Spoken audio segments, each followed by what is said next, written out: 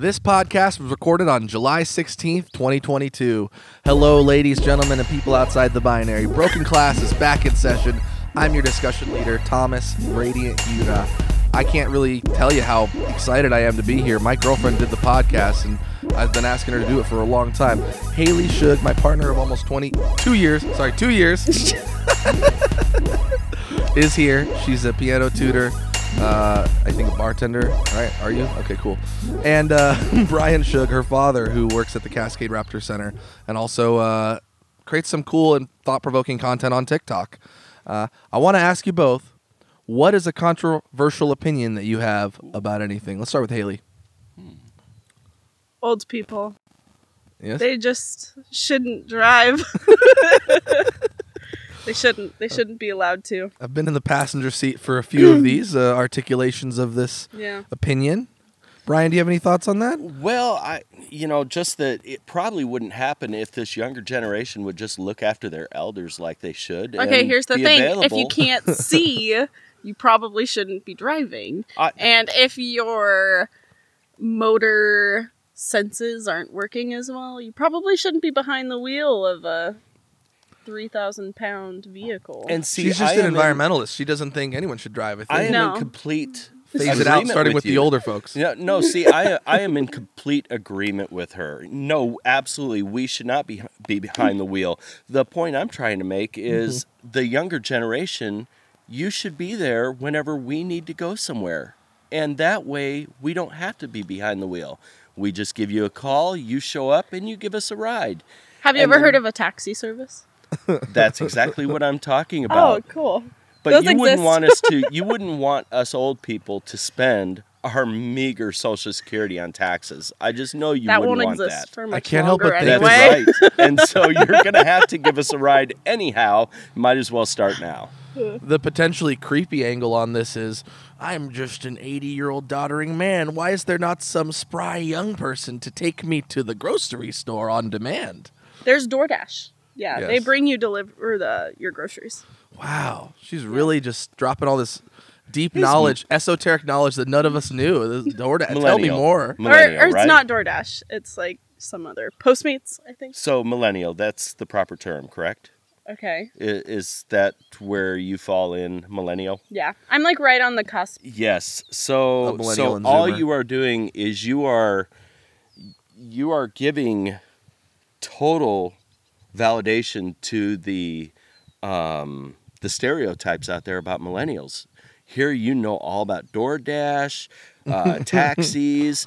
Do you guys even leave your home? You know what I saw? That was really funny. Didn't the De Niro movie Taxi Driver come out in the 70s? Why is this a millennial thing to know about taxis? I saw this funny video that was like, why are old people allowed to drive when they can't? They don't even know how to read their emails. Like, it's just...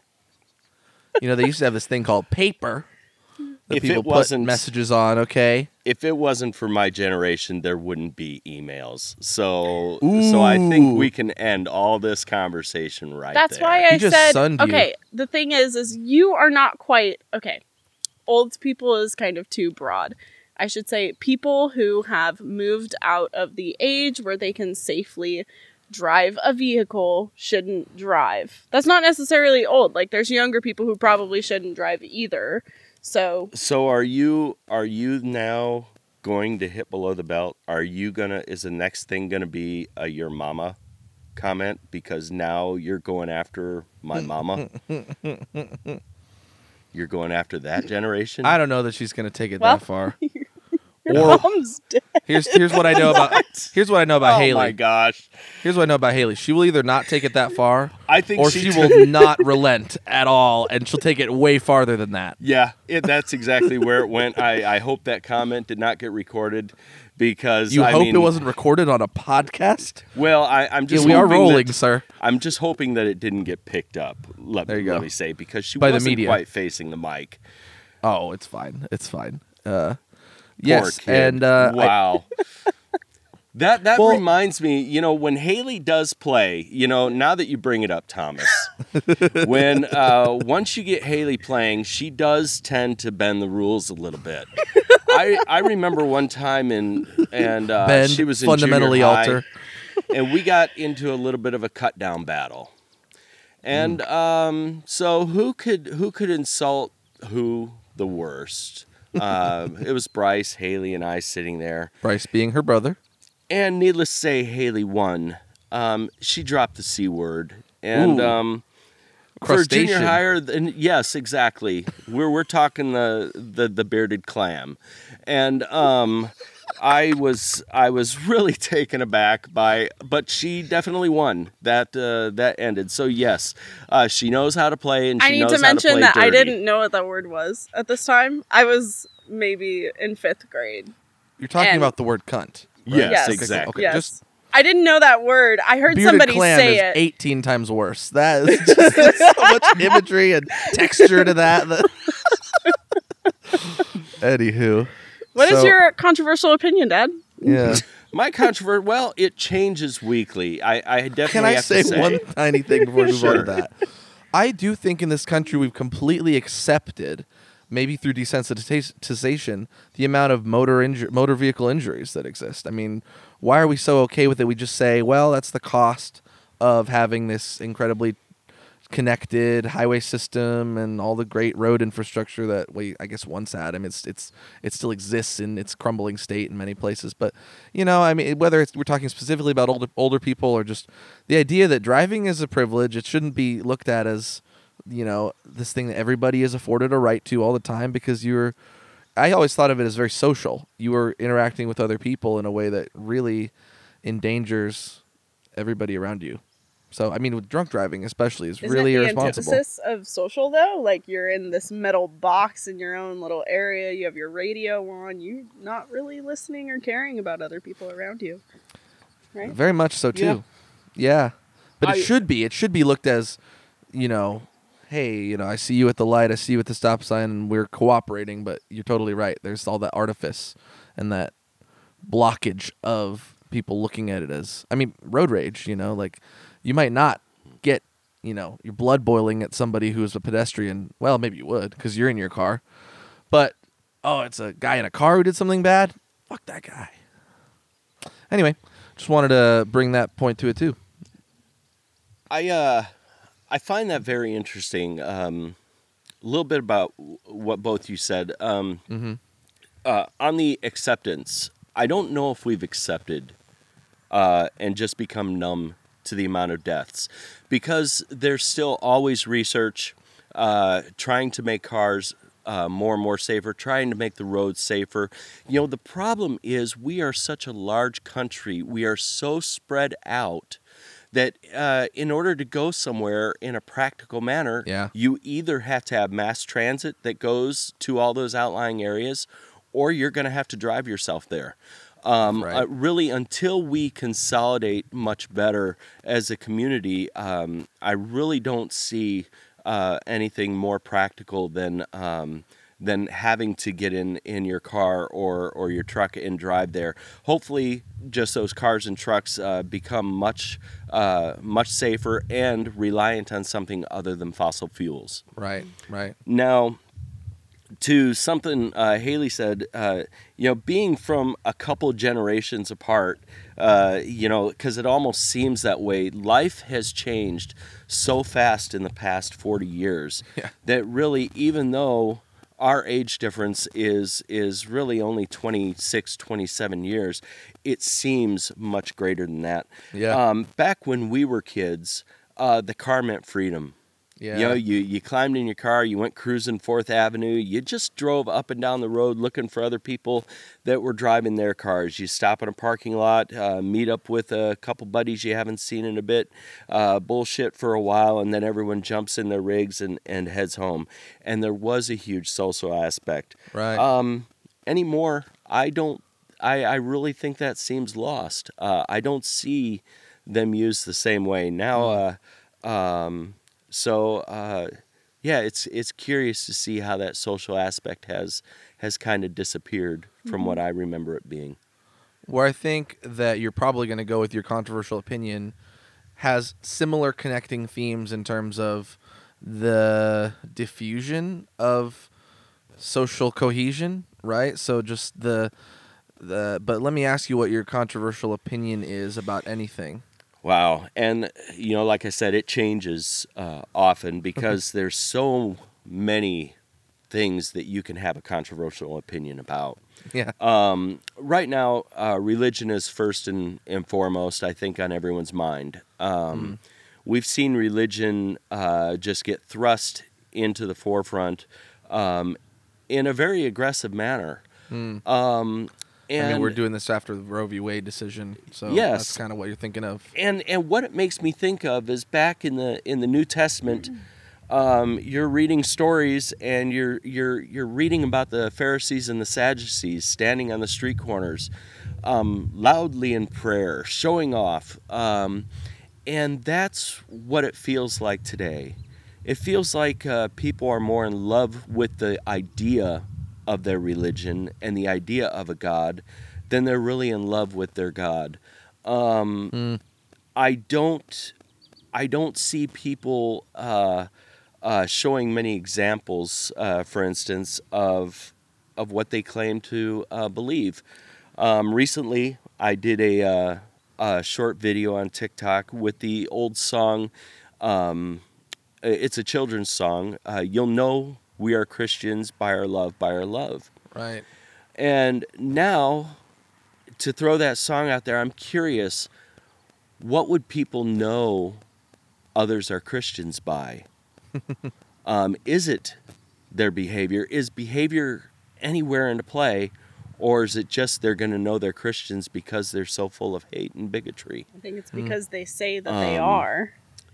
Not even necessarily that they show that they are. I find it very shameful. And I think saying that would be very controversial because I'm sure that anybody who professes to be a Christian and falls in that group that I'm talking about would deny it and be very offended by it. Sure.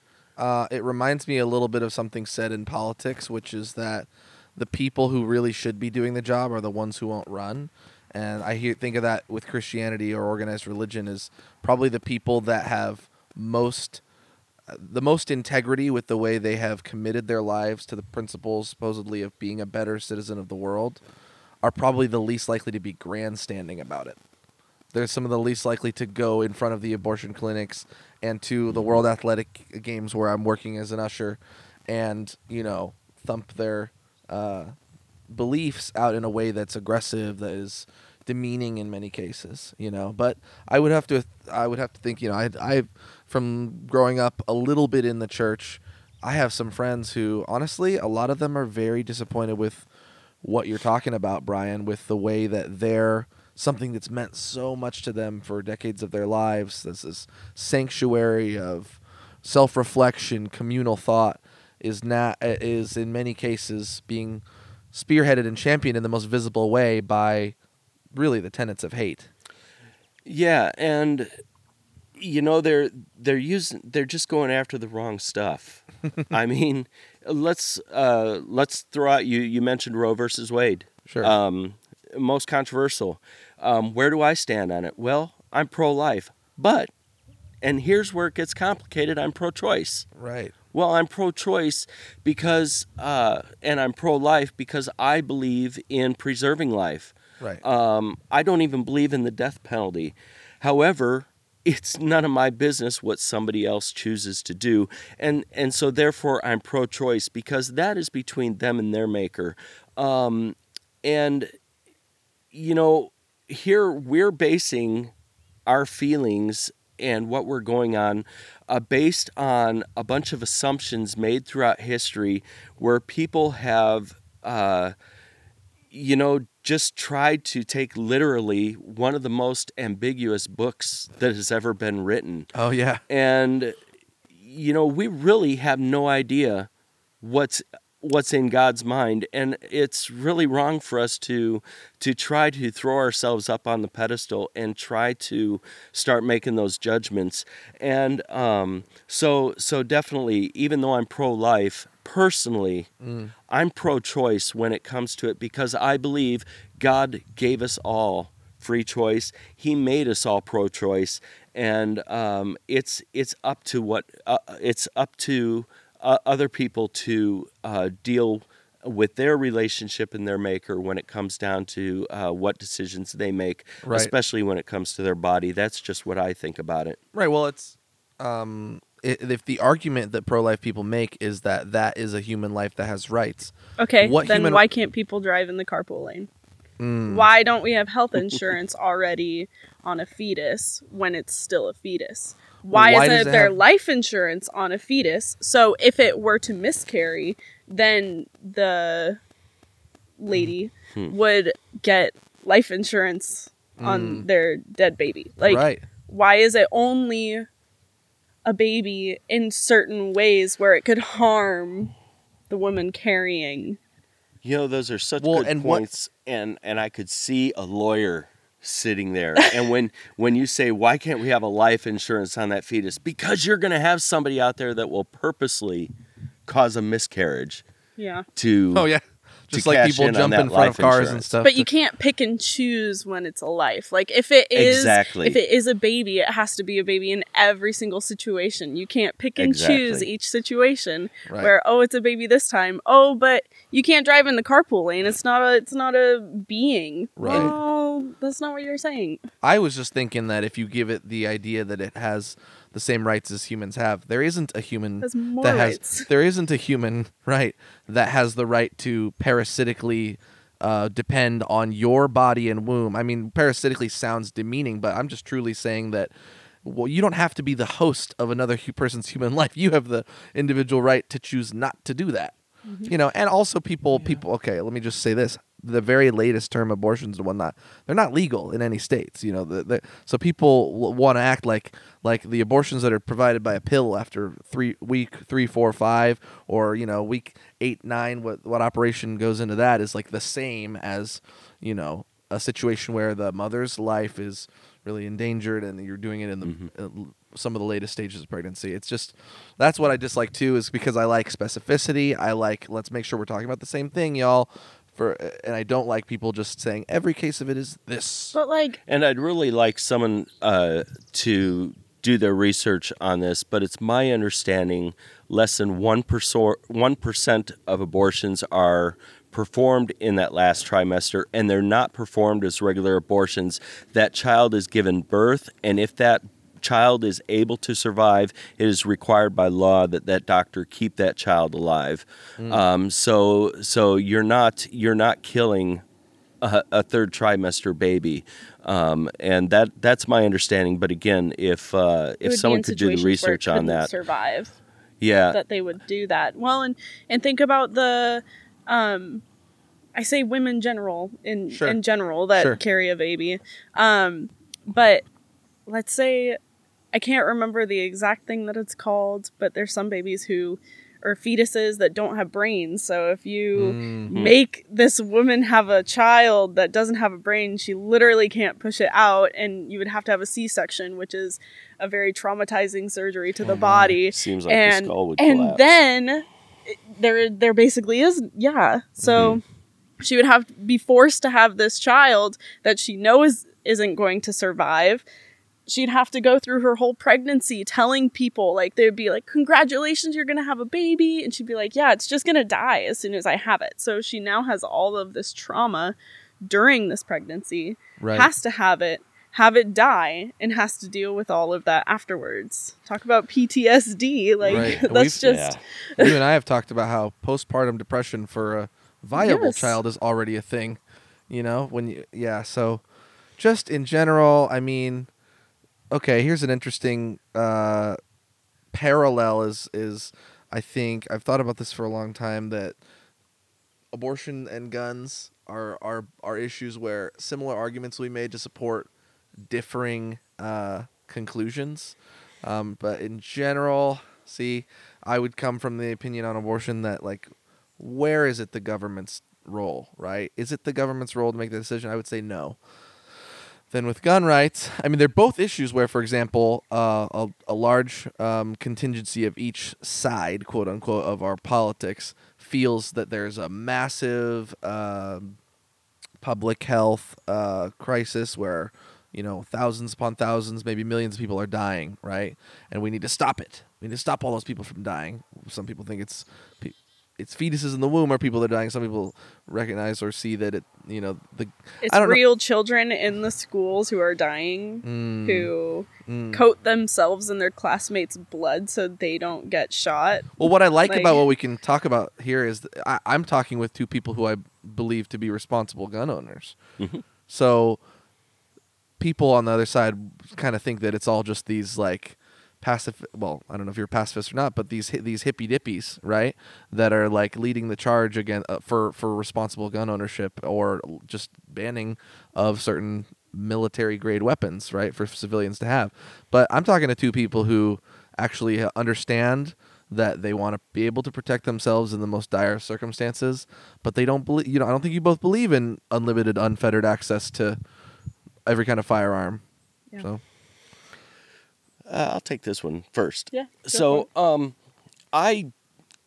it's kind of funny. I do believe in having access to just about any kind of firearm. However, I believe that if you're going to have firearms that are military grade, stuff that the cops aren't carrying on the street, I think you need to be properly licensed and properly trained to have those. The law enforcement should know that you have those kinds of weapons in case there's ever an incident that happens.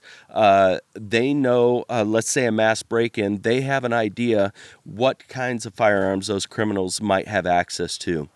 When it comes to gun ownership, I believe in the right to bear arms. I believe that the right was granted more for the use of a militia. However, to have firearms for hunting and a well-regulated militia too. Yeah, it is a well-regulated militia. Crazy psycho. I mean, But I think we should have access. We have the freedoms in this nation. We should have access to those firearms. I think there needs to be better background checks. I think there needs to be mental evaluations. And there's nothing wrong with that. These laws, unfortunately, I believe should be federal. I know small government. I don't like the government being up in everyone's business either. But if you have state-by-state laws, you're going to have different agencies that aren't communicating with other agencies. You're never going to know what law is what in wherever state you might be in. So therefore, I think it should be federally regulated, and all these agencies should be communicating directly together. And there should always be a cool-off period. Several of these mass shootings would have been prevented with a longer cool-off period, or at least possibly may have been prevented. We don't know that for sure. Explain what that means. Like when you're trying to purchase it? If you want to purchase an AR-15 or an AK-47, what's the harm in waiting 2 or 3 weeks for that gun to come? Why do you need to walk out of the store with it today? Do you really need to whip your pants down and fling your dick out like that? Or can you just be responsible and say, yeah, I finally got something I really wanted. Right. It'll be here in a few weeks. Decisions. But would that really prevent school shootings? I believe it would help, because in making the decision to buy a gun like that, you probably took a while to make that decision. What's the harm in waiting to get it? If you're making a quick decision to go buy that weapon, you probably have something in your mind that you want to use it right away, and it's probably not a good reason. Well, Hailey, you, I don't think I mentioned this yet. I mean, you are a piano tutor of students of all ages, and I look forward to talking probably next topic really about the experience of making your own studio. But why I'm talking about that is because you have been the last school year in the schools every day. You were substitute teaching throughout Lane ESD, and so I think that you have that deep understanding that, I think you're especially sensitive to the slaughter of children in their own school communities and how unbelievably devastating that is, and how we have to do everything reasonable to stop it. So what do you think of, I guess, when you see those kinds of things happening? I think that's just my military grade jet being delivered. Sorry. Excellent. No, it's cool. They can probably hardly even hear it, believe it or not, based on just how proximal these mics are. Good. We're getting a flyover, and it's not even at the World Games. But yeah. And I think you know what these kids have been dealing with on day to day, the stress, the anxiety already on top of that crap. Well, and it's so hard to show up to school the next day after a shooting just happened, and you have to go over drills, or you have to remind the kids, like, oh, make sure that you're talking to your counselors, your teachers, like, let your designated adult know about these things that are happening. And I mean, even at the schools this year that I was in, there were multiple lockdowns for multiple different reasons, where there's somebody in the area that has a gun, or there's somebody at the school that they think has a gun, and it's terrifying to the kids. There was one point when the fire alarm was pulled, and the kids, there was a rumor going around the whole school. They were freaking out. They're like, are we gonna get shot at this fire drill? Like, because it wasn't a scheduled fire drill, so the teachers didn't know. Oh, wow. And at this point, I wasn't on an email list, so I didn't know, and I didn't even know there was like a rumor going around about somebody having a gun. So this is just a very real thing, and it's so scary that you don't know what you can do to help as a person who is supposed to be protecting all of these children, yet you're scared yourself. And you're supposed to be this kind of support for them, but you don't even know for yourself. Yeah. I mean, it seems to me, as someone passionate about education, this is ostensibly an education-themed podcast, that teachers' voices are just already systematically and over time just been diminished in our community, in the esteem of our community. And so I wanted to ask you about that, because people aren't listening to teachers. You know, what else do you think you wish people would just kind of understand about that experience of being a teacher? I mean, you have your bachelor in music education. Mm-hmm. You know, I look forward to the day that you get to be a band director at one of our great local high schools. And I think you'll do an amazing job, but you've already been doing some cool stuff. So, like, what do you think people don't understand about the task of teaching? There is a lot to it. I actually found out recently that a lot of people don't know. They think teachers are just paid for a whole year, that they just get paid for a whole summer off and stuff like that. But they actually, for the 8 or 9 months that they're in school, that's their salary for those 8 or 9 months spread over a whole year. Right. So it's not that they're getting paid for this summer off. It's that they're actually working their tail off, and they're not getting their total pay during that time. It's just getting spread over another point in time. So you can have some, and they often have to go in. So you can have some ability to subsist in those 3 months without necessarily having to take on a big summer job. Yeah. When you're burnt out. Well, and a lot of people are like, well, if you didn't do it for the money and all this stuff, why are you teaching? Well, these kids are really great and they're worth it. But teachers also should be getting paid more, need to be paid more. That's why we're having a teacher shortage. That's why we have a sub shortage. Like, if it's something that we need, which we do need education for the growing people, they're going to have to invest in that. Right. And that's just something that's bad. Like, there's no getting around it. I mean, another thing I think of is all these young people need proper mental health supports, professional, high quality, accessible support for that. But also the teachers do. Also probably the classified staff do, admins even. I mean, but it's a very, I think we need to really look at, two things we've talked about so far is like, what is the more ideal but also practical future that I want for this country is a really robust mental health accessibility infrastructure, and also electric vehicles, accessible and affordable, and just a more climate friendly and healthy, socially healthy transportation infrastructure. Mm-hmm. So I love thinking about things that are possible, but also kind of idealistic and inspire people towards something interesting. Mm-hmm. I think this culture war that we've been living in is just really hard and really toxic, because something that is great to so many people is just automatically shut down by like the idea that, like, okay, when you talk about the electrification of vehicles, a bunch of people hear, you're going to take away my truck. It's like, that's not what I said, buddy. No, we're going to give it to you, but it's going to be electric. Yeah, and American made, and all that. So, but it's not going to sound beefy like that giant big block 454. Right. So I didn't mean to go backwards necessarily because I do want to talk, my darling, about your wonderful piano studio. Yay! It's so nice, y'all. It's been a huge investment of your hard-earned money and time, and it's finally fully open. Yeah. And so let's talk about it. It opened Monday. Yeah. Yeah. Off of basically River Loop 1 off of River Road. What I love about what you did is you took your years of excellent experience and, I saw so many students fight to keep you as their teacher. I saw several anyway, that, are excited to continue with you at this new space because you own it now. This is something where you didn't have that relationship with the community that you're working in. You had a strong relationship with your students, but you didn't have that ability to be the decider and the determiner of all of those kinds of things. In many cases, you were probably at the whim of what was going on. And so I'm just so excited for you to launch the B Sharp Studio. And I mean, just like you're in a space that you built. Talk about that. I know, it's so exciting. We did the whole shebang. Like, we started with the empty building. It was just the bare bones, the frame and the structure and all that stuff. And putting the insulation, the wiring, the soundproofing. Drywall is heavy, so if anybody wants to do drywall, don't. My stepdad basically showed me how to put it up, and then he let me do it on my own. So there were a few pieces of drywall I had to lift up on my own.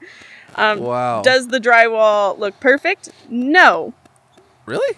It No. looks to me like... Yeah. Character. It looks great. Builds character for It's that character. building. Yeah. It's just character. I don't even think you should make a joke about anything in your studio Okay, not looking nice. here's Because to the me, thing. it looks You can wonderful. you can fix a lot of things. Yeah. So, No. laid the But flooring down, did all of that, painted. I'm just going to pop a picture up now so people can see. Yeah, here's a picture. Mm-hmm.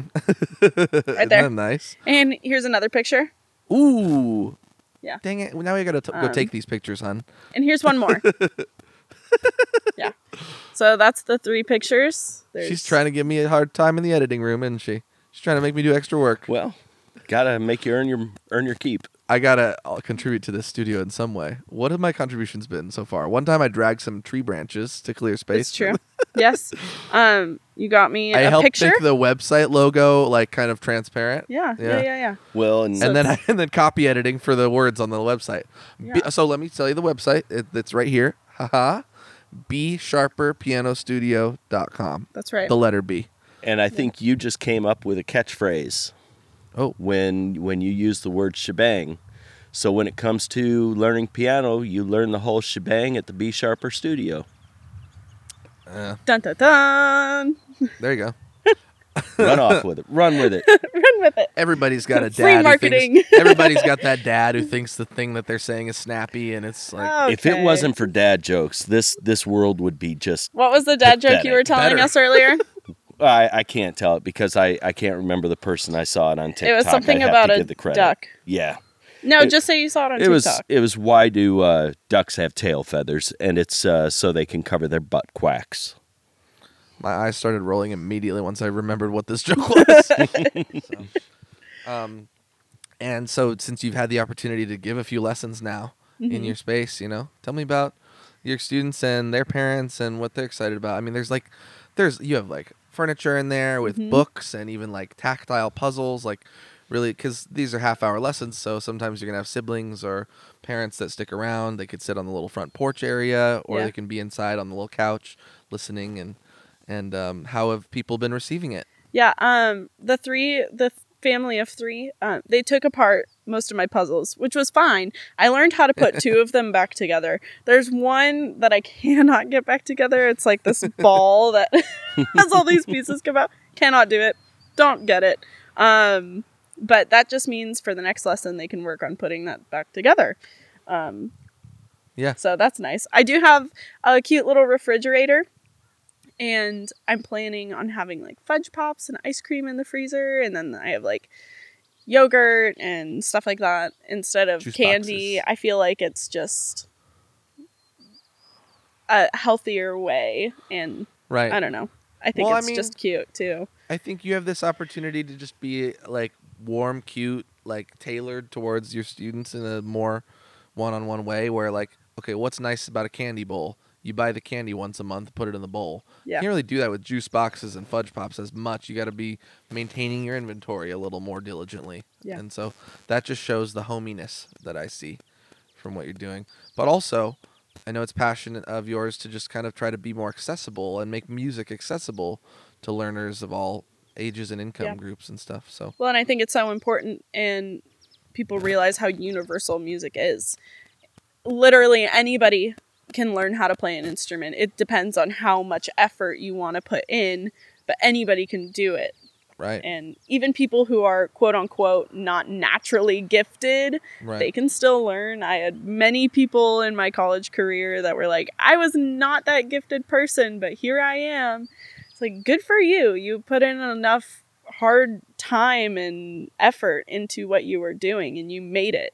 Right. So, I mean, when you say anybody can learn how to play an instrument, there are wonderfully talented deaf musicians, for example. 100%. You know, people think that would be a complete barrier to participation. Beethoven does not Absolutely count. Not. He was hearing when he learned how to play instruments. Right, but there's also a spectrum. Count. You have people who probably are deaf their whole lives, but you also have people that become deaf and they continue and become more, passionate about their music and more in touch with the vibrations they're making. So. Yeah. Brian, have you ever been a musical guy? I mean, I think you used to be a vocalist, right? Used to be a vocalist. I started out as an instrumentalist and switched to vocal. I did some singing. Mm-hmm. It's something I definitely had a great passion for, but it was good that it didn't work out. It was better for me it didn't. I also have. You never hear people say that. That's I like that. It's like it's good that I didn't succeed in that. I have lots of ego problems, and I could honestly say that. Yeah, who are you pointing to? That had I succeeded down any of those avenues, it would have just made me into an ugly human being, and I'm glad that it didn't work out. I'm one of those that I'm glad my childhood dreams didn't work out. I'm quite content now with who I am and what I do. We've talked about young people, and I love them. I think they're amazing. But there's so much wisdom in what you just shared. And I think we forget Gen X and the wisdom, and we forget the wisdom that does come from boomers. And we've already spent some time saying our piece about old people on this. Boomer. But I just can't imagine hearing that out of the mouth of somebody who's my age or younger to say, man, it's a really good thing that I tried really hard in that, had a good time, but it wasn't the thing that got me really to where I am. It was just a piece of it. I think it's a reminder that you don't have to stay in one lane. Yes. Yeah. You don't have to. There's many different lanes, and there's many different exits that lead to other lanes. Like, exactly. It doesn't have to be one thing. I always wanted to be band director in the classroom. Never wanted anything else, and now I just opened up my own studio, which is very individual, and I get to spend my own time doing that. So there's so many different things, and that's even in my little short span that I've been in classrooms. Like, that's not even a full lifetime yet. So. And she's not going to say it, but incredibly, incredibly talented. Musically, this child has left me in the smoke, and she is incredibly talented at what she does. I would like to second, if you have a young person that is interested in piano, or let's say you're an old person interested in piano, you can see that she has the perfect personality to deal with old people as well. Look her up, because she will definitely teach piano of anyone of all ages, and she's quite talented with other instruments as well, but I'm not sure if you're pursuing teaching with any of those. It's mostly piano right now, but maybe at some point doors will open, and maybe flute and oboe will get in there, but for now, just piano. Sousaphone studio. That's the one instrument through my whole career I could not play, is the tuba. Really? Euphonium, I have it down, which is a baby tuba. Can't play the tuba. I always think of the tuba player as like a 260 plus pound curly haired white guy who's at least 6'1". That's why I love when we break those. Yes. And there's this petite little girl that plays the tuba. I love it. Right. wearing a Billie Eilish t-shirt. That's right. I just wish there would be some high school or college marching band out there that will make my day by having one tuba player running around, and I don't care if they even have it rigged up to an air tank, but full of soapy water, so as they're doing their whole routine, bubbles are flying out of that sousaphone. That would just make my day. That sounds funny. We used to in college. It's so dumb. One of the trombone players would empty some of his water bottle in his trombone, and he'd play the song like with the water in the trombone, and it would gurgle, gurgle, gurgle, and then he would play it really loud, and it was like it would just spray water right up the end of the trombone. It was so dumb. It was great. Trombone's so great. I've just always wanted to be able to make the sound on it that you need. You just wanted the brrrr. Right. That's all that you wanted. That's all that you wanted. That's all anybody wants. Anything fretless, or like unlike a piano, you can't bend the notes on a grand piano. Can you? I don't know. Yeah. Okay. Have you ever heard of prepared piano? Oh gosh. They like do stuff with the strings. They put stuff on the strings. So like technically, just like a guitar, instead of moving a string down, you would just push on the string inside of a piano. Got it. Yeah.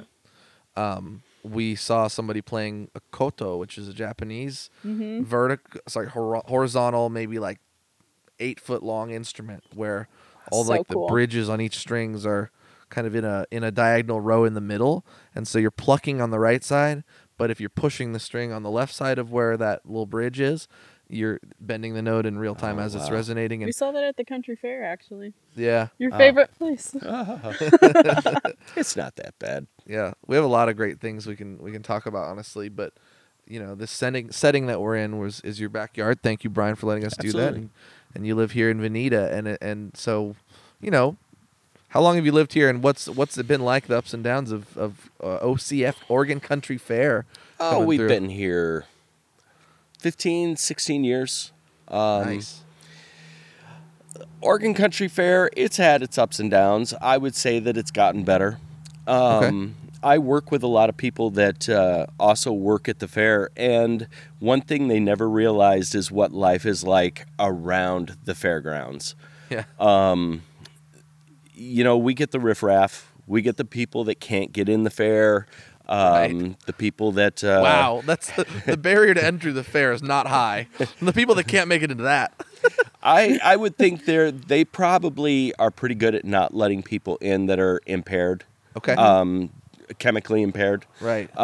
Well, those people end up on the barrier. To an extent that would be like dangerous or exactly. so dissociated that they're really not acting consciously at all. Yeah. People are going in there stoned and probably after a few drinks maybe, but definitely not to where they would be a danger to others or to themselves. But we see a lot of people that they're not necessarily following the fair for or the carnival lifestyle for the fun, but they're more following it around to see what they can, I guess, get into around that area while people are gone. A lot of people leave, I think, during the fair because they don't want to be around all the noise. We have a couple campgrounds around us, and live bands go till sometimes 1, 2 o'clock in the morning. Right. You probably have some like renegade performances and stages that are not. There's definitely yeah not regulated stuff. Well, it's ironic that Quiet Camp is one of those, and it's not very quiet. They did. Quiet Camp was amazing this year. Excellent. They were pretty much done around 10 to 10:30 every night. Great. Wow. We see people that don't have boundaries. They don't necessarily care that something belongs to someone else. So you're running people off once in a while. You're having to call the sheriff or call the fair and say, "Hey, we've got somebody here that we need some intervention." But for the most part, that's very rare. Good. It hasn't been too bad. We just make sure we stay around that whole weekend. Yeah. Okay. But most of the fair approach. people are wonderful. Yeah. The fair's just not really for me. We get free tickets, but we don't go. Yeah. I'm just not up to it. Yeah. I think of it as a very large Saturday market with more vendors. Like, and I don't think I've ever gotten you interested in coming to the Saturday market with me. I've been to the Saturday market. I know, but you haven't been like 3 times. Let's go. I've heard that's a great place to buy food. Yeah, there's some really great places to buy. It is. I mean, really delicious food, but and I appreciate as somebody who receives food stamp benefits until I start making so much money that I can't. But with your 2 jobs. yeah, and so like I can go, and not only do they have the ability to like put forward your EBT card and get tokens from it that you can spend on the produce and stuff and like fish and everything, but they will double your funds up to $10. So if you want to pull out $20, they'll give you an extra 10, so you have 30. You want to pull out 10, you'll give you an extra 10, so you have 20.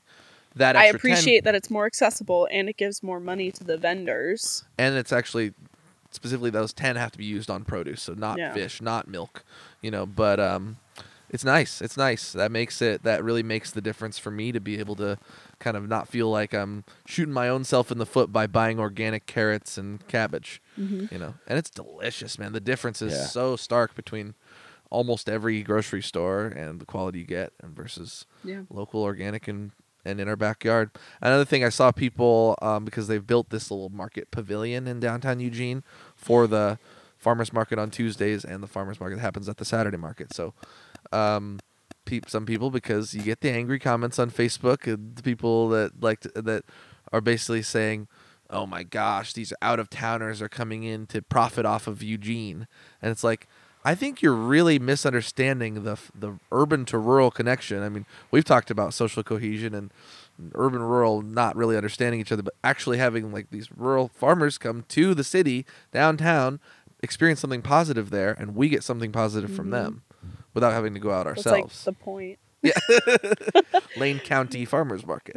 So. Yeah, what do they think all that money they're paying at Fred Meyer stays in Eugene? Right. Doesn't that go to corporate Kroger? Kroger. Yeah. So, yeah. Right. Which is literally everywhere. You're right. I also think there's some extent to which anybody who ain't doing shit just feels salty about people who are doing something cool. Like that. Yeah. That's something that we just... Whatever feeling existed before the internet there in humans, the internet just like blew that up. Yeah. In terms of so many things. You're going to get a hater at some point on your business for no reason.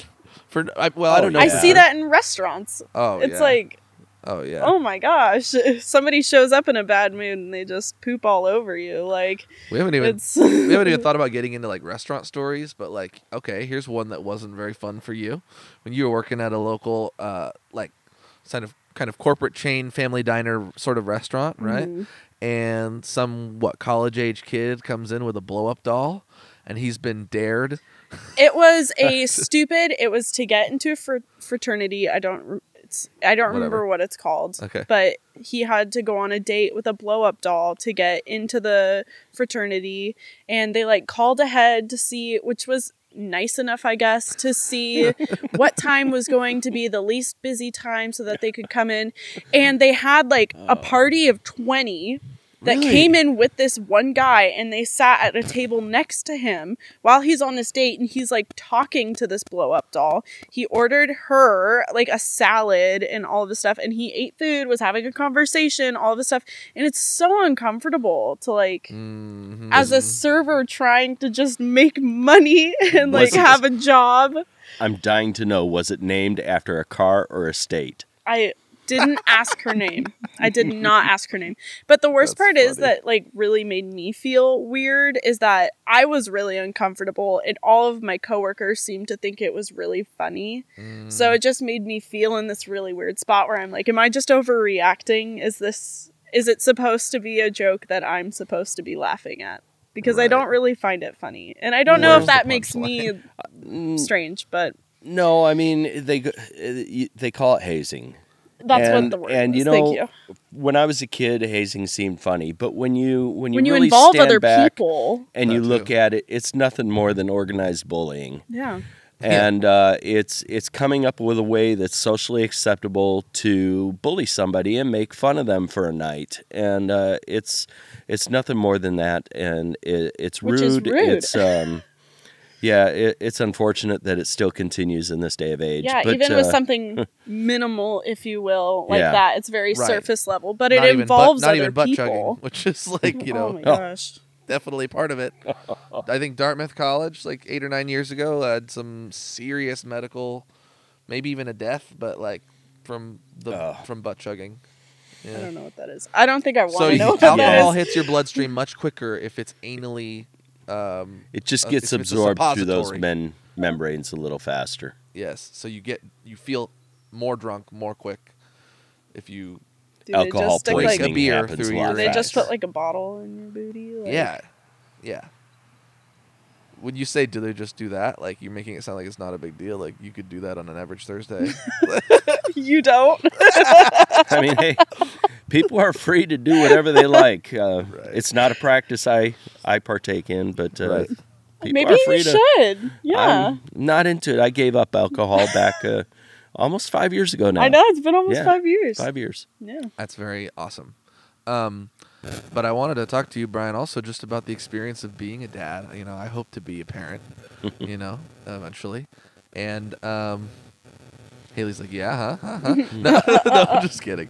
But, you know, you've got two pretty amazing young adults that are out there really forging their path, beyond what you've been able to set up for them. Hailey being this, entrepreneur and this person who's in an amazing relationship, and this He said that and like then a your joke. your son Bryce having a very promising engineering future. Really, He won cornhole on Friday too. yeah, with And- all his coworkers in the His engineering. coworkers. And that he'll probably take more pride in than his He engineering called degree. me while I was at work and goes, "I have the best news ever.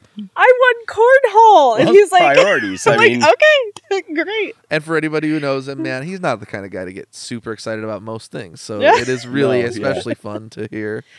It was That. awesome. Yeah. Sorry. Wow. First off, it took 3 people to make the wonderful children that are Hailey and Well, Bryce. technically too. But. 3 because I Holy believe Spirit. I believe we're also made up by our environment, and in the case of Hailey and Bryce, I was not the best of fathers, and I was absent in many ways.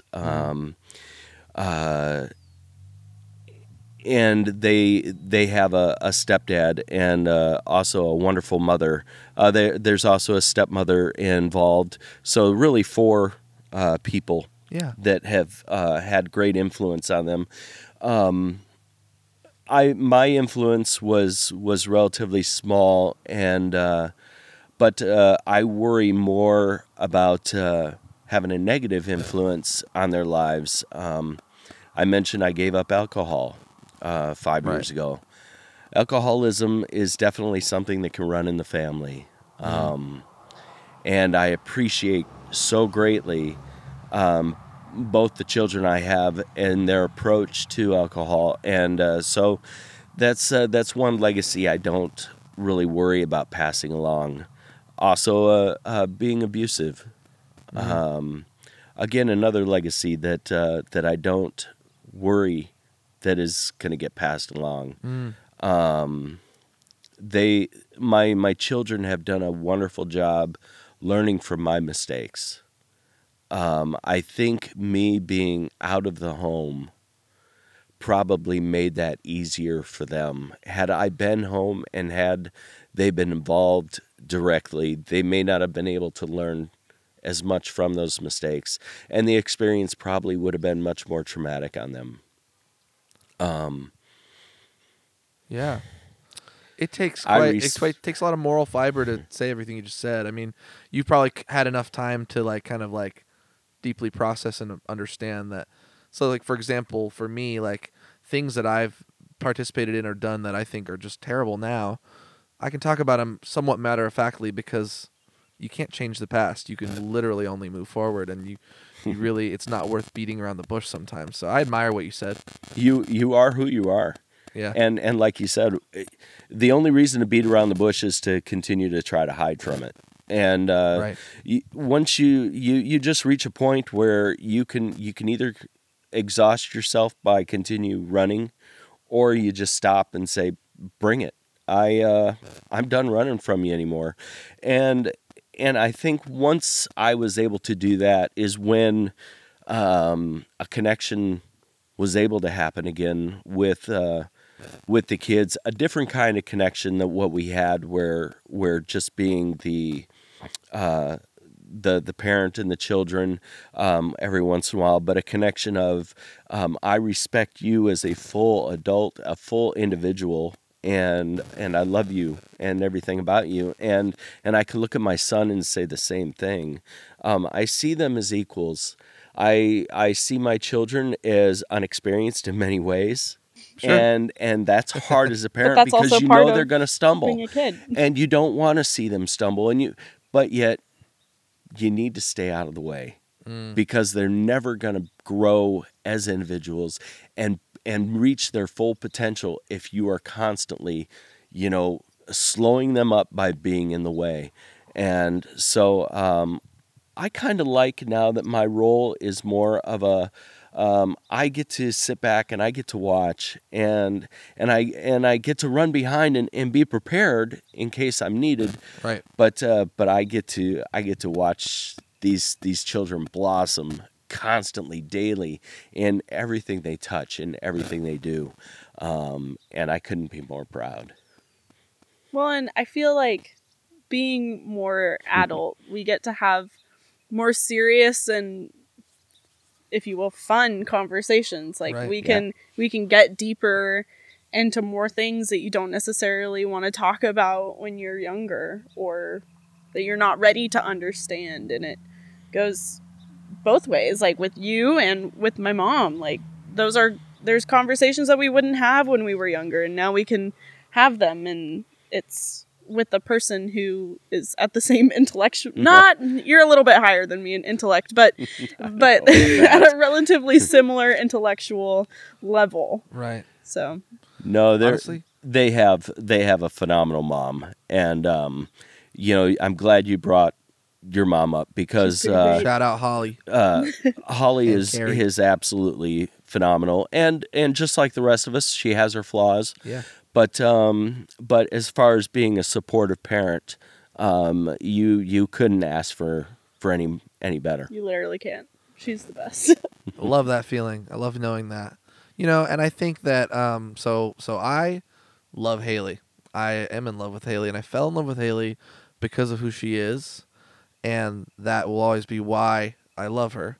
But I'll tell you this much, learning more about and getting to know the family around you is something where, what are the psychological motives that really lead people into love or into these deep connections? Probably part of it is some of the stuff that I didn't get within my own family. I get to see happening now with y'all. Like, so for example, if my sister, who I could not be more appreciative of and could not love more, even though, like, boy, do we have disagreements about how to respond to certain things or how best to be a family member when your other family member is just off the rails or something like that, right? So my sister and I have had moments like that in the last few years, right? We're not very communicative right now at all. But and where it gets to is that, my father also dealt with, serious, like, patterns of abuse that he perpetuated, and anger and just dissociation and, not pulling his weight and just things like that, right? I really wanted Lisa, my wonderful sister, to... Okay, so she experienced abuse just like I experienced abuse. Maybe for her it was different and more intense in some ways. When my father passed away in 2021, he was 69 years old, not very old. She never got the chance to reconcile with him, and I don't know that she ever would have wanted to. But I always just kind of hoped, because I could see my dad's growth. I could see that cognitively, like, he had issues, but I could also see that he wanted to atone for his past. He wanted to reach that point where, he could bring everyone in for a hug again and say, look, what I did was terrible and I'm so sorry and da-da-da-da, but we're still a family. It never reached that spot before he passed away. That's sad and hard. That's sad and hard. And for me to see a different story with y'all, I think is, like, kind of wonderful. And I'm glad to be a part of it in some way. just to experience it even in some way. You know, he acts like he was the worst dad ever. He wasn't. By the way, not the worst. Well, you know, don't need to measure who's a good dad by like the worst, because there's a lot of bad ones. That's what I'm saying is you weren't. Don't underestimate how difficult it is to deal with not monster. Oh my! Hello. He wasn't a bad. What kind of a dad was he? Well, monster. Just a monster. We have an ad. If we want to break this down and look at it, we can see that. No, come on now. We do need a real ad break here, guys. Having trouble keeping it up in the bedroom? Blue Chew. Okay, comes in a discreet package. This is not a real thing. It actually is a real thing, and I'd like to talk for a few minutes about it. Might not have changed your life, dysfunction. Hailey, but only because someone didn't need it. But no, maybe don't give it to those old people. If they can't keep it up, they shouldn't be doing it. Like what? In the...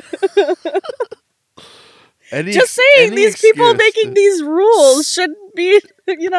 So now now we're talking about we're really broaching the subject of artificial means. Does that mean if they need to be put on a dialysis machine? Hey. Oh, okay. We don't have to get into that. I was just talking in this one situation.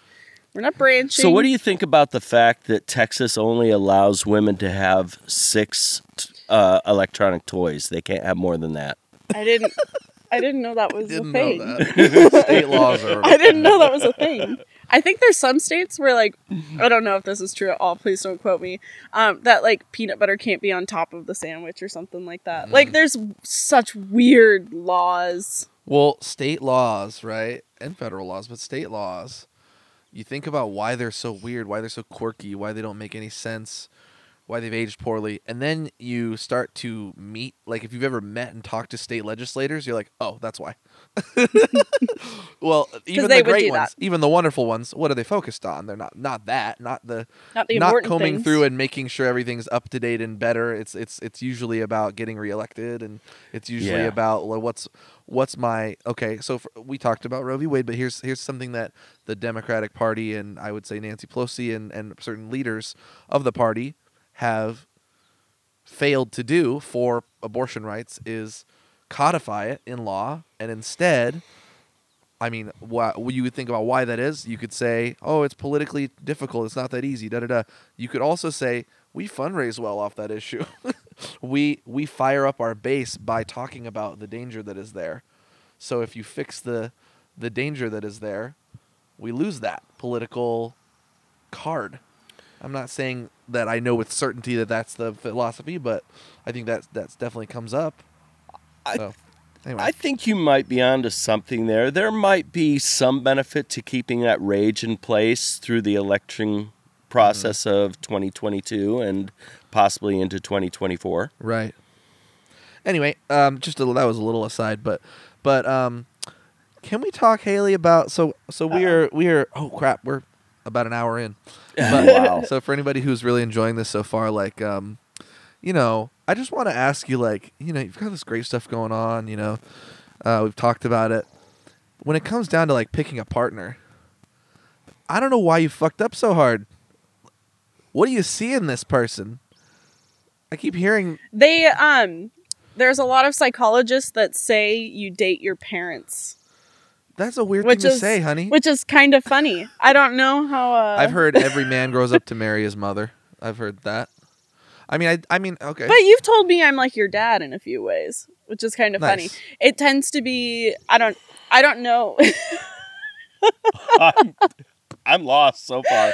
Well, I'm just like, wow. Wait, you're supposed to marry your mother, but you're his dad. I think it's just in general, there's something psychological about it that I think, you're with your parents mostly for 18 years of your life, right? You're living with them. Obviously, some kids leave sooner, or some people don't have parents and they have their guardians who they would then or some people live with their parents into their late 20s and 30s. Yeah.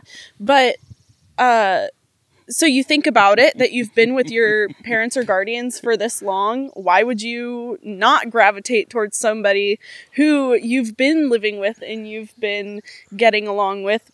Not all the time, but I mean, like, you're able to live with. I've got a few words for you.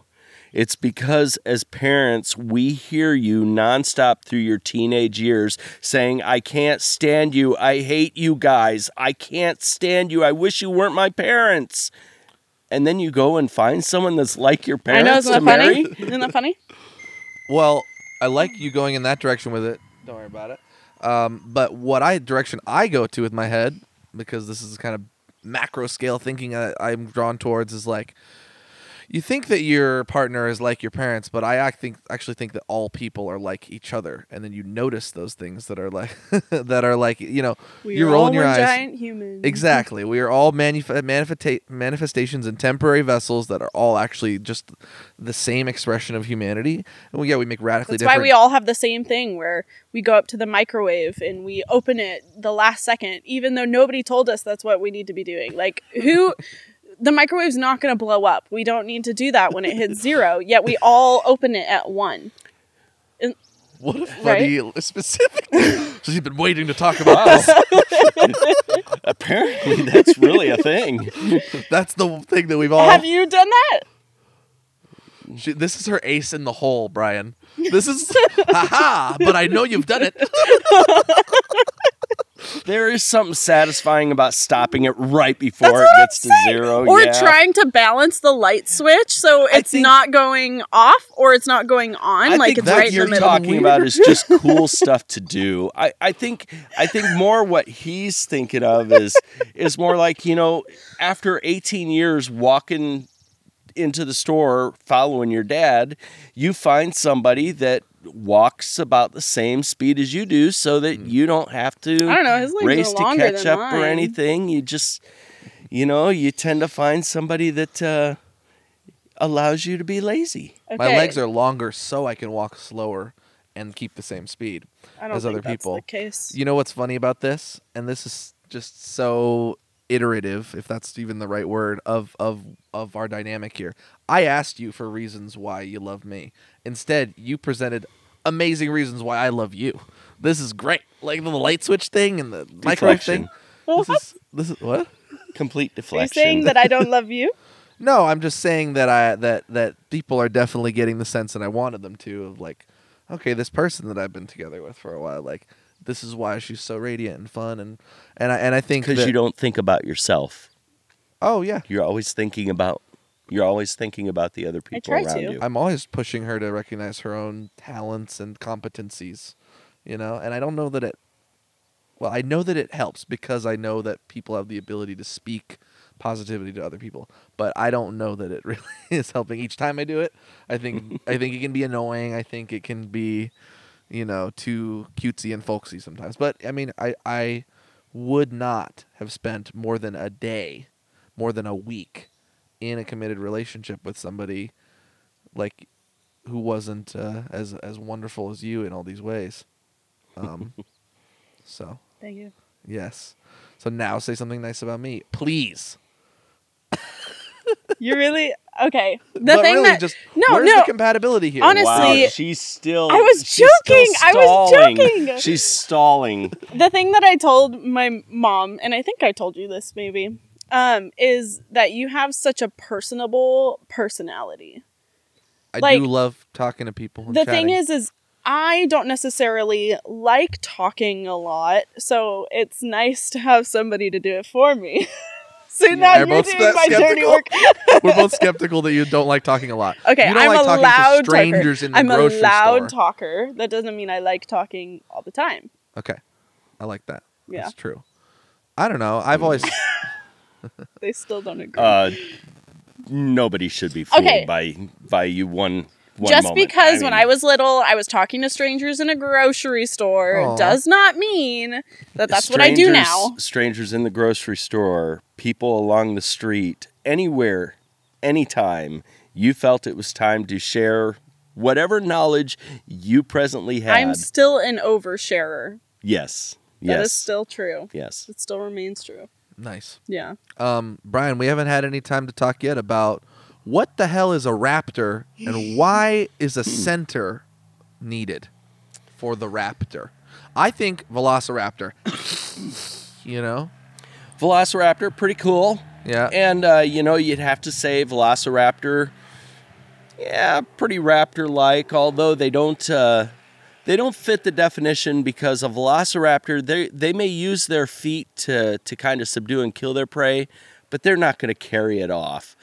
And so that's the distinct So start with what a raptor is. So a raptor is nothing more than a bird that carries its prey away in its feet. Got it. So they don't always kill it with their feet, but they do carry it with their feet. And it's not always large birds. We think raptor, we think bald eagles, golden eagles, these big, massive birds. But raptors can range anything from something like 1.2 ounces all the way up to 12, 13 pounds. And there's also songbirds that fit the raptor definition, if you will. We call them raptorial songbirds. Things like shrikes and other birds like that will catch their prey. But that's What's your basically favorite raptor? Is osprey. it still the red shoulder? Oh. No, red shoulders are one of my favorite types just because they're not very big, but tough. Nice. They'll drive anything off. But osprey are definitely my favorite type of raptor. They're so cool. Aren't they like those owls that can move their toes or... Zygodactylic. Yeah. Yes, they can rotate that outer toe. There's So Good luck auto-casting several on types YouTube. who do that. Zygodactylic. And, in an osprey, even an owl, when you think about being able to rotate that outer toe, that allows them to distribute their force while grabbing a prey more evenly. In the case of an osprey, if they're going to fly away with a fish, being able to rotate that toe allows them to have 4 toes on each side of that fish instead of 6 on one and 2 on the other, so they can hold on to it better. Wouldn't it technically be 4 and 4? What did I say? 6 and... 6 and 2 would be 6 if and they 2 couldn't without rotate. the rotating. Yeah, without do that. rotating, it's 6 and 2. Couldn't you... And 4 and go 4 like with this, though? rotating. She's like, I'm a raptor. Look at me. Cascade Raptor Center is somewhere that I went to as a youth in the K through 12 4J school system on field trips once in a while, and it's the kind of thing where you remember more how it made you feel than you remember specific memories. Definitely, children, were really excited to see the birds up close. Because they are scary, I guess. Like they are dangerous. They are vicious in some ways, and so when you see the adrenaline rush. Yeah. I'm next to a scary bird. Yes, but it's being calm, loving, or tamed. Just isn't that what humans strive for? Is like taming something? Interesting. Like, that's what we did to dogs. That's what we did to cats. Yeah. Right. So domestication is what you're thinking of. Yeah. So is that what children think of as birds? They just think... Because, I was a child that I love animals still to this day. And I would love to make any animal my pet because I'm weird. And I would just love to have a pet fennec fox. Like, that's just what I want. So is that like where you're going with kids? Is that they just maybe they're thinking of it as like, oh, I could have this as a pet, and like they're imagining it because that's what I would Could do. Be. So I don't know. I shouldn't have been as specific. I was just trying to open up the conversation about this place you've been working for over a decade. Or yeah, I've been there now 15 years. Wow. I actually retired from plumbing full time 5 or 6 years ago to do this full time. Cool. Why have a center? Education. Education is the main reason. One thing about raptors, they are the top of the food chain, so they're what we call an indicator species. If we are paying attention to our environment and we notice indicator species, something happening, let's say it's a explosion of numbers, we know, well, prey numbers must be really high. Right. So all these birds are successfully fledging a lot of their young. If we see the numbers decreasing greatly, we know something has gone wrong in the food chain where their prey is not available. Why is their prey not available? Maybe we had a chemical spill. Maybe it's fertilizer. Maybe it's who knows what. But at least then we know to start looking into it and to try to find the problem. Plus, education of just knowing what is out in the environment is going to be what makes that young person care about their environment. Mm-hmm. The more you know, the more you care. So I think having a center is critical, that we have that education. We also fulfill another niche in the community, and that's that we do wildlife rehab. Nice. And most of the animals we see are all indirectly, their injuries are caused indirectly by humans, whether it's getting caught in a fence, whether it's being hit by a car. So we try to do what we can to get them patched back up and released back out into the wild. Awesome. I can't help but want to go straight to like a heart-rending experience that you've had. Like whether it was a bird that you just loved it and you had to put it down, or a bird or I don't know if you even do that, but can you tell me any in a quick story about something that was just like, man, this is a hard thing to do today, but I have to do it. Yeah, wildlife rehab it's not all glory. You have to consider by the time an animal gets to the point and we're talking a wild animal, by the time it gets to a point somebody can walk up and pick that animal up, it's on death's doorstep. So when it comes in, that animal's already dead. In your mind, it was going to die out there. So you're doing what you can to give it a second chance. Unfortunately, you can't save them all. And death, if you get an animal in, let's say the wing has been amputated from the body and by the grill of a truck, there's nothing you could do for that animal. Euthanasia is the most humane treatment. So that is definitely part of the job. It's a difficult part of the job, but there's a reason for it. And knowing that reason, I don't know that it makes it easier, but it makes it to where your ability, you're able to do what's needed, even though it goes against your training. Your training is to keep everything alive, but you understand the reason behind it. Probably the most difficult thing at the center was the loss of our red-shouldered hawk. I was one of her handlers. She was very particular about her handlers. She had a couple other people she would work with, though I would say she made them pay. She would end up not letting them quite be often her handlers. Often they would bleed after working with her. But we had a special relationship. She accepted me, and when we lost her to age-related things, that was very, very difficult. And that made me stop and reflect. I love working with these animals, but, am I doing the right thing? And, after a few hours of struggling with it, it was very easy to see that, yes, I am. And it's worth going through that pain and that loss to continue to do what I'm doing. I feel I have one of the best jobs on the planet. I may not make a lot of money, but that's not what life's about. Yeah. To me, that's not what life's about. And I'm very happy doing what I do. Well, and also Key was known as an imprint, right? Key was an imprint. Yeah. So made her more dangerous to work with for everyone. What's an imprint?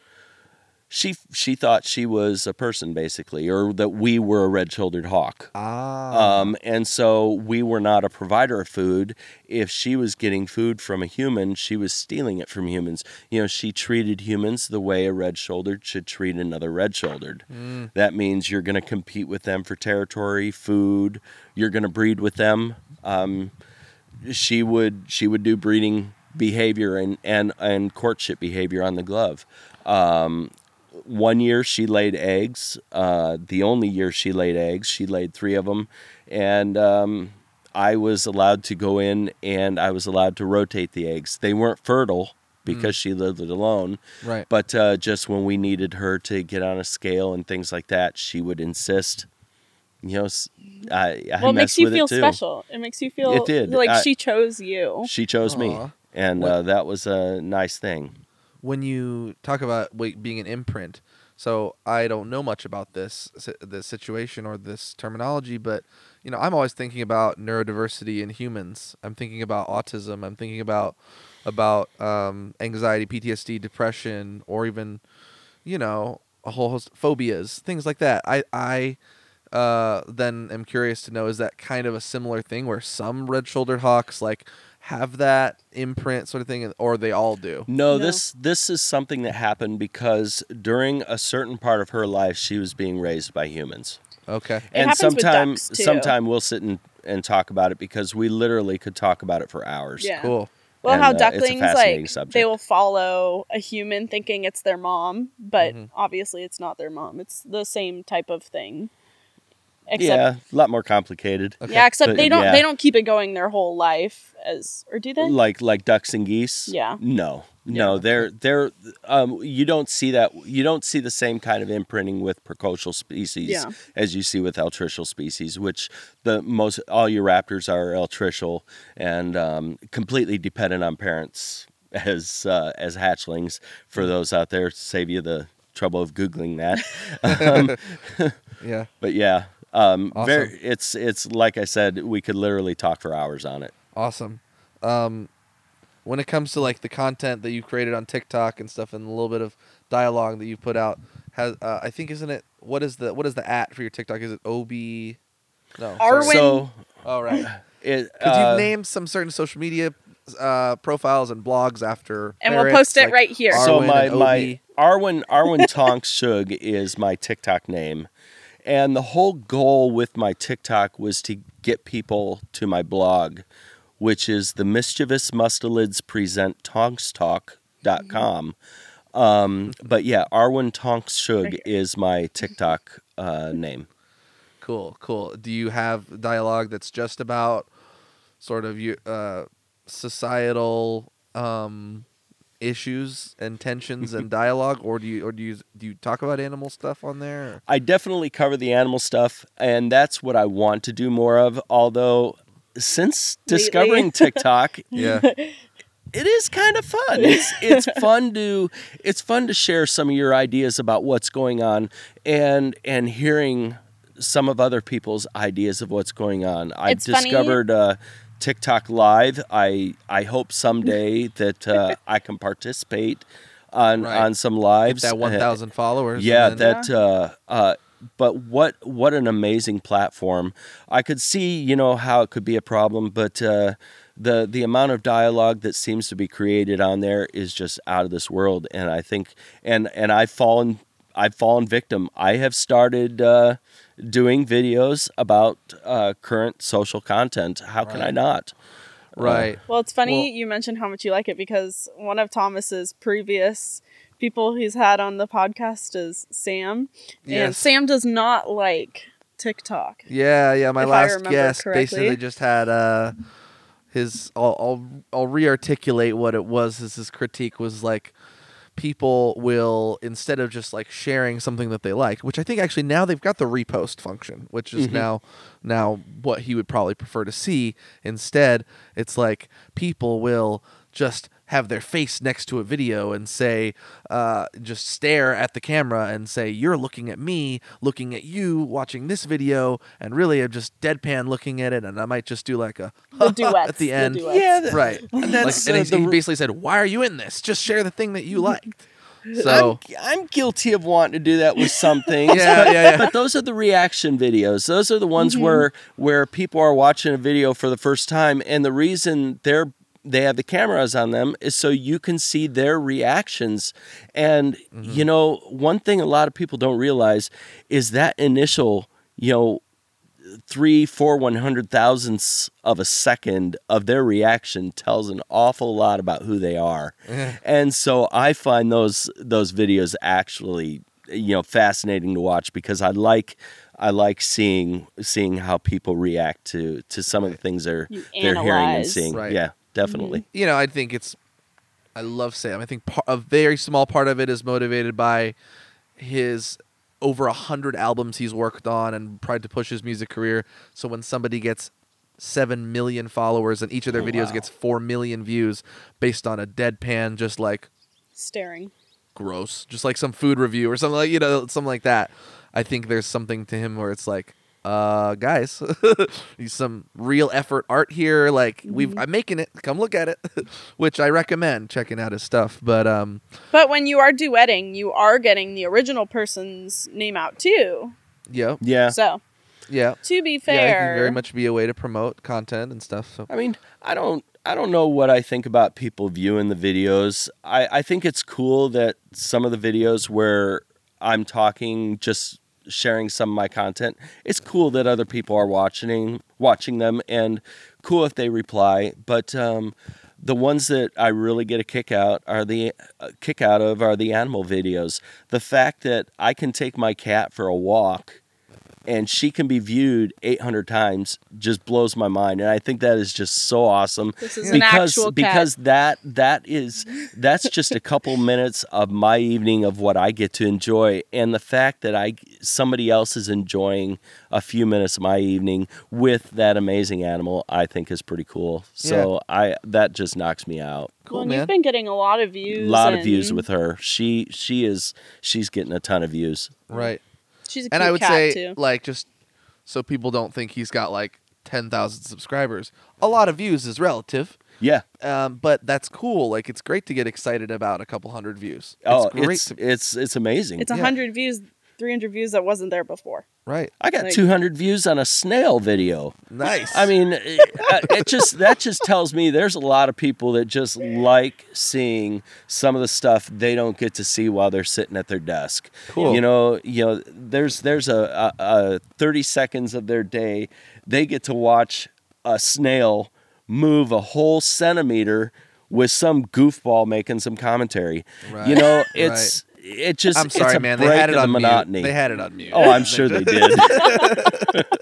So let me have you, before we wrap up with our final question, I didn't grow up loving animals, really. I was ambivalent to them a lot more than I was negatively, postured towards them. But Hailey, you've really kind of been a person who has gotten me to love dogs.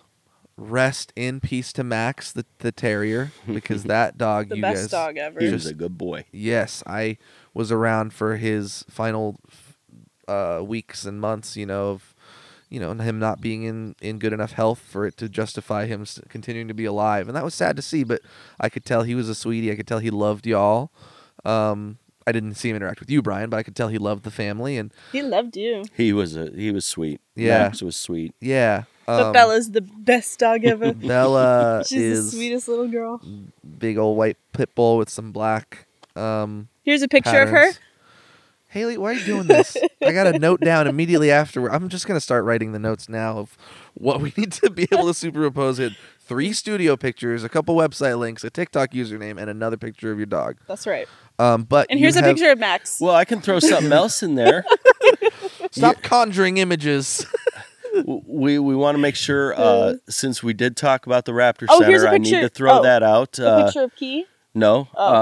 Just throw that out there that people can always go to cascadesraptorcenter.org.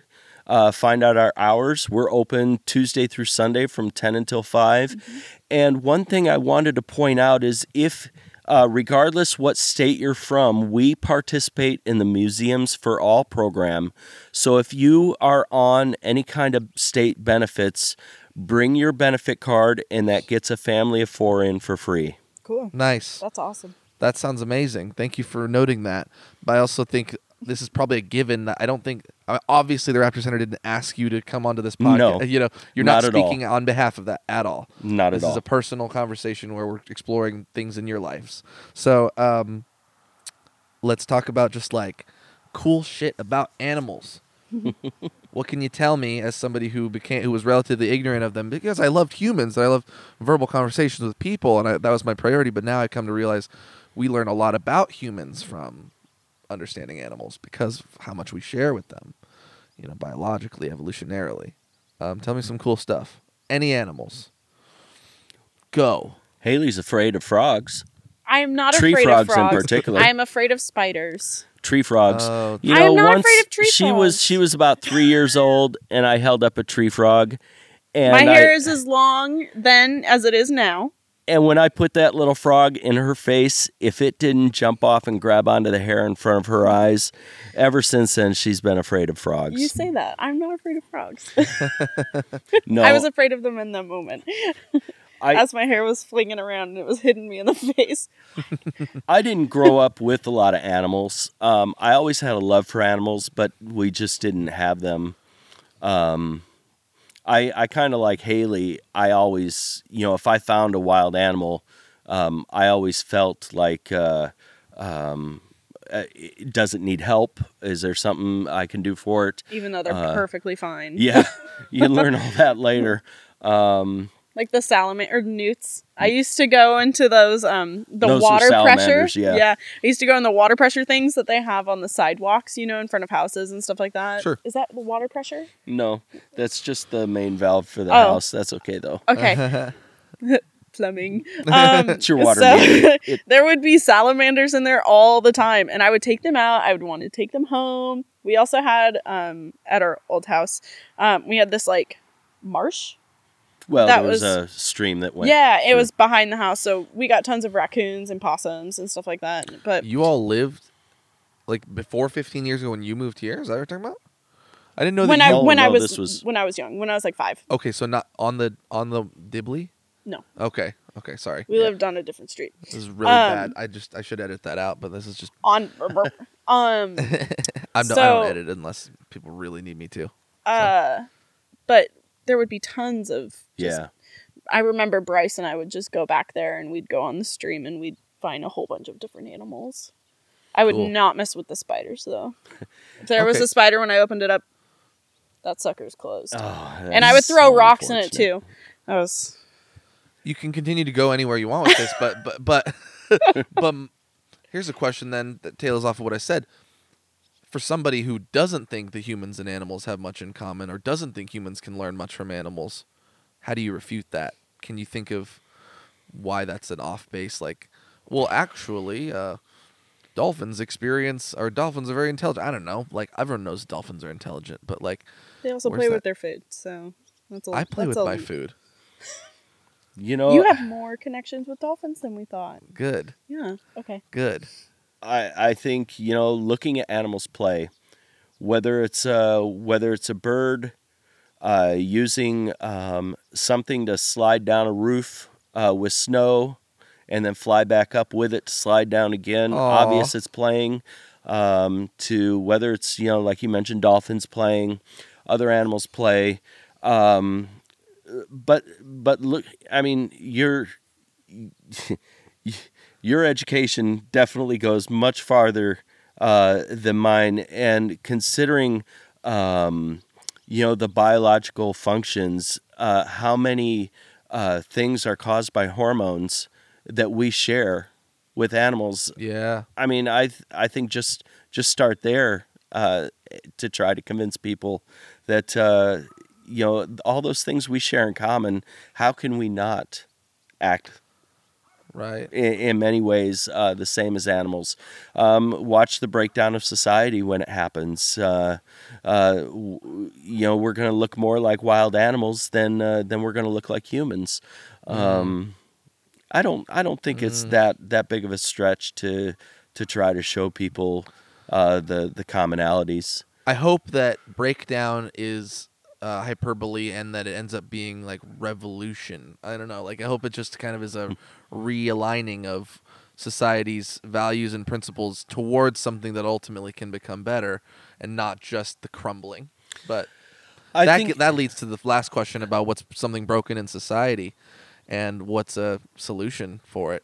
I mean, not to jump straight to that, but I think something that we need to fix is this electoral college. Like, Yeah. I don't understand. I understand why they had it in the first place, but Right. why one person should have a larger portion than Right. the other people just because they live in a place that's a little bit more sparse. Right. Obviously, I'm being very plain about it. It's not everything about it, but that's just not how it should go. I mean, even just the idea that some places that I mean, you talked about a lot of things being federal.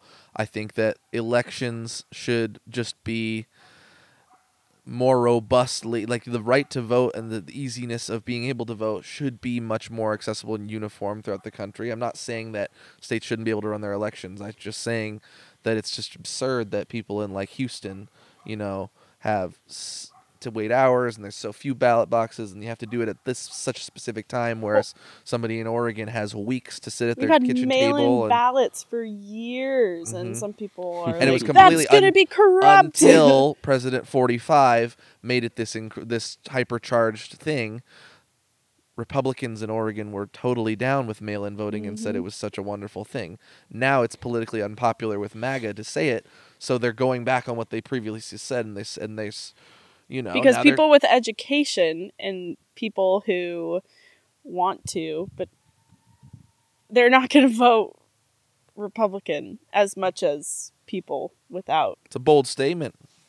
But people who generally are more educated tend to start to align beliefs a little bit middle left. There's truth to that. And they would say it's because education is actually indoctrination. But and I'm not going to say just have and a I'm not video going to say about that that that's this not morning? ever valid.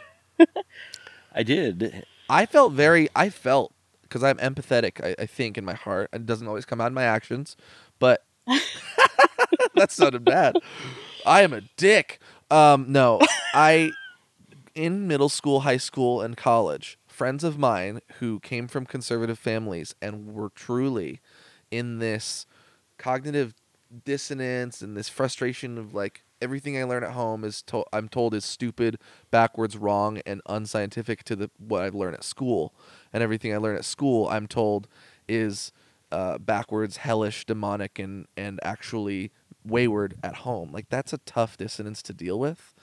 And so I always felt sympathetic and was like, okay, I'll try to listen to you. I also did probably in middle school. I actually bullied someone for sure about her Christian beliefs, and we're friends now still to this day. But like the way I went about it, I think was wrong and harassing. So well, I mean, I don't know if I should necessarily say this because I don't think it's necessarily always true. When I was in college, from what I know, what I remember, there was not like a Democratic group that met every week. Okay. In college that had to do with my university. Okay. But there was a university group, like a Republican group. Okay. And I think it's kind of funny that it's like, okay, you are all going through this education. We're going to be here to support you. Yeah. But there's only like 10 of them.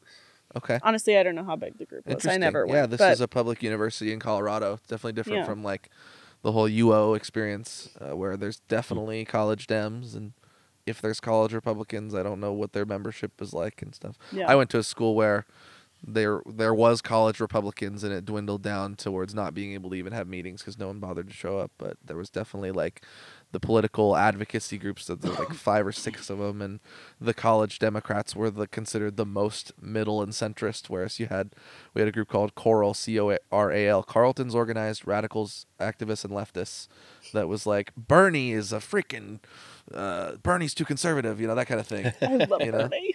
I love Bernie too. I love Bernie as a person and his integrity in general.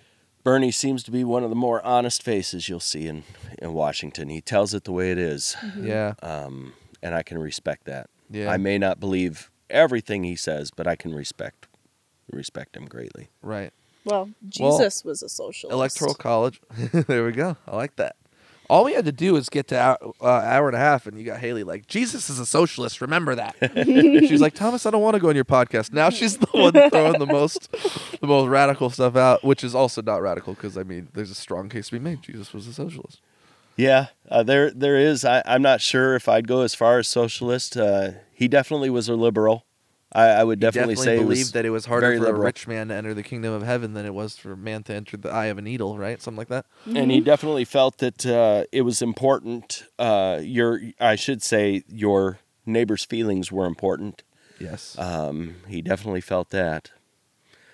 Do you think that because he spent time with prostitutes, what was the nature of that time? Do you think Well, they got it on? How empty must their lives have, maybe he felt their lives were empty and he just felt like they needed something more positive in their life. Yeah. Now I'm regretting everything in this podcast I have said. I'm okay putting this out. This isn't going to age poorly in 10, 20 years. If and when I run for political office, then yeah, so he asked people if Jesus got it on with prostitutes. But, open dialogue, right? That's what podcast's all about. My podcast anyway.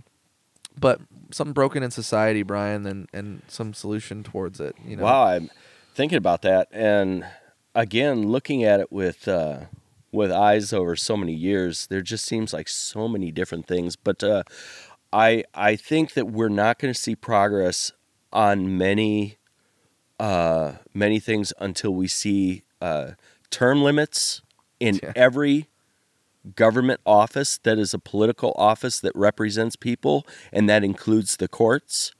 I also think that this gerrymandering has to stop, and we need to go back to where people are equally represented in the precincts. I also feel that lobbying should happen. Yes, I think lobbying should happen, but money should be taken out of the lobbying process. If you have a cause that you want Congress to pass, you need to fight for your cause. You need to show research. You need to show support from the constituents and fight your case that way. Debate it out. Stop paying these people off to pass your agenda. I think until we can really see those things fixed, we're not going to see a lot of change in Washington. Yeah, just because you want something doesn't mean the majority of people want something. Right. Stop forcing other people to do your thing. But the fact that you can pump $9 million into someone's pocket and $3 million into someone else's and $2 million into someone else's to get your way, that's not how it should be done. It's like this is supposed to be a democratic republic and or constitutional republic, but which is democracy. We can argue semantics, but that's representation of the people, and we are not seeing the people in this nation represented properly. Yeah, I think that's true. And I think they've got us pretty well by the huevos to be at each other's throats. Yeah. Not think about who's really running the game, and just think about my neighbor who posted something that I don't like, or my, It goes to that cartoon. Opponent. I wish I could remember it, but it's the king standing there, and his counsel is saying, "Sire, you don't have to convince the people with pitchforks to attack the people without pitchforks. You just have to convince them that the people without them want to take away their pitchforks." It was something like that. I know I completely adulterated it, but that it just makes me think of that. Right now our government is doing everything it can to just keep us, like you said, at each other's throats. Right. Because that way we won't get down to the bottom and get their asses out of Washington and get people in there that'll actually do something for the betterment of this country. Mm-hmm. Most explicitly in terms of parties, I think the wisdom that was there in the framers, I'm not somebody who just wants to dismiss all of that. I'm also not somebody who wants to lionize all of that, right? So I want to know about it, and I want to also bring in a more holistic form of knowledge and say wisdom from native cultures was important. Wisdom from these immigrant cultures is important. All of it is important, right? Nothing should be completely discounted in that. Mm-hmm. But they didn't like parties. Many of them did not. They believed it would devolve into factionalism that we see today, right? Yeah. So I don't necessarily want to be too much talking about just like, oh, you were with this party and now you're not. But that is the case, I know, with you, Brian. And it is the case, I know, with both of you. Like in maybe 10, 15 years ago, would say I'm more conservative and I'm more with Republicans. Well, in high school, I thought I was Republican, and I just didn't know anything. I didn't know. I just want people to know that, because, like, we live in this world where people want to pretend like you don't exist, I guess. People don't want to see people being fluid and changing in their life, or saying, actually, that party's values have gone in a direction I don't like, and because it's not even necessarily the party, it's the people who have formed the party to be what they wanted it to be, which isn't something that everybody wants. Right. Like, it's not the party it was. No. Yeah. Like, I know that the general rule of thumb, like, what the party wants to do hasn't necessarily changed, but I think the people in it have become different. I feel the Republican Party has slid hard to the right. I think that many of the Republican ideals are still there. It's just because the party slid so far to the right, those ideals seem more central, if you will. My shift, I was very, very conservative Christian, to the point that we would go to other, quote, churches and basically sit there and take notes and judge them on how many different ways they were going to hell because of how they were doing everything wrong. What a gross process. Yeah. And I'm not saying that I can't see why it would have been appealing. I mean, I think people are doing that kind of high horsey judge shit on many facets of society. I totally agree. You just happen to go to these churches and do it there. But I think, and you touched on it when you talked about education, and Hailey, again, you mentioned it as well. The more we learn, that just means we have more information that we base the decisions we make off of. We have these wars in this country on education. Right now in Florida, you have DeSantis wanting to interview students before they can go into a university, find out where they are politically, they can determine whether these students are being indoctrinated. Of course, these students are going to go more liberal, because the more you learn, the more you realize it's not all about you. There are other people that are walking this life alongside you, and you have to take care of each other in order for all of you to make it through. So, it's just unfortunate that it's being labeled in such a negative light right now in society. Yeah. Well, as a wrap-up, let me say that, okay, this podcast is kind of just a personal, fun project of mine that I enjoy, and the fact that it's somewhat steadily received a slightly growing audience is appreciated, and I'm glad. I want to be a public figure who can try to be an example of, hey, I'm very imperfect, I'm very much an idiot in some cases, but let's do something positive together, right? Join out with other idiots. Yeah. But in the world where I wanted to create a podcast that grew to be like, yeah, this is like my full-time job, this is something really cool, a concept that I would love to execute on that I had yet to do until today was just intergenerational communication. I've never had a guest of a different generation than another guest and me on the show talking. And even now, it's two millennials and a Gen Xer, right? A millennial and a Zoomer-ish millennial and a Gen Xer. Mostly so it's millennial. Yeah, but we're 3 years apart. So this is still not diverse. It just is a little more diverse in terms of age experience than in the past. I think it'd be an awesome podcast to do something more where it's like every show is about people from different generations coming together, right? That could be really cool. But I think you've learned that I'm just having a conversation with two people that are in my life, that this is fun. It ends up being that I think we ended up having some really interesting, substantive, and at times beautiful and thoughtful things to say. So thank you for that. This was awesome. Is there anything else? I mean, we've plugged you both, so I don't have to cover that. They know where to find your TikTok. They know. Right here. I'm putting all of it on the screen again. Your website, and I don't think you really need people to find your Instagram, but it's this. Okay, there's that. That's right. It's been a pleasure, y'all. Thanks for being on the show. This has been fantastic. Thank you. Cool. Okay. Peace. Bye, everybody.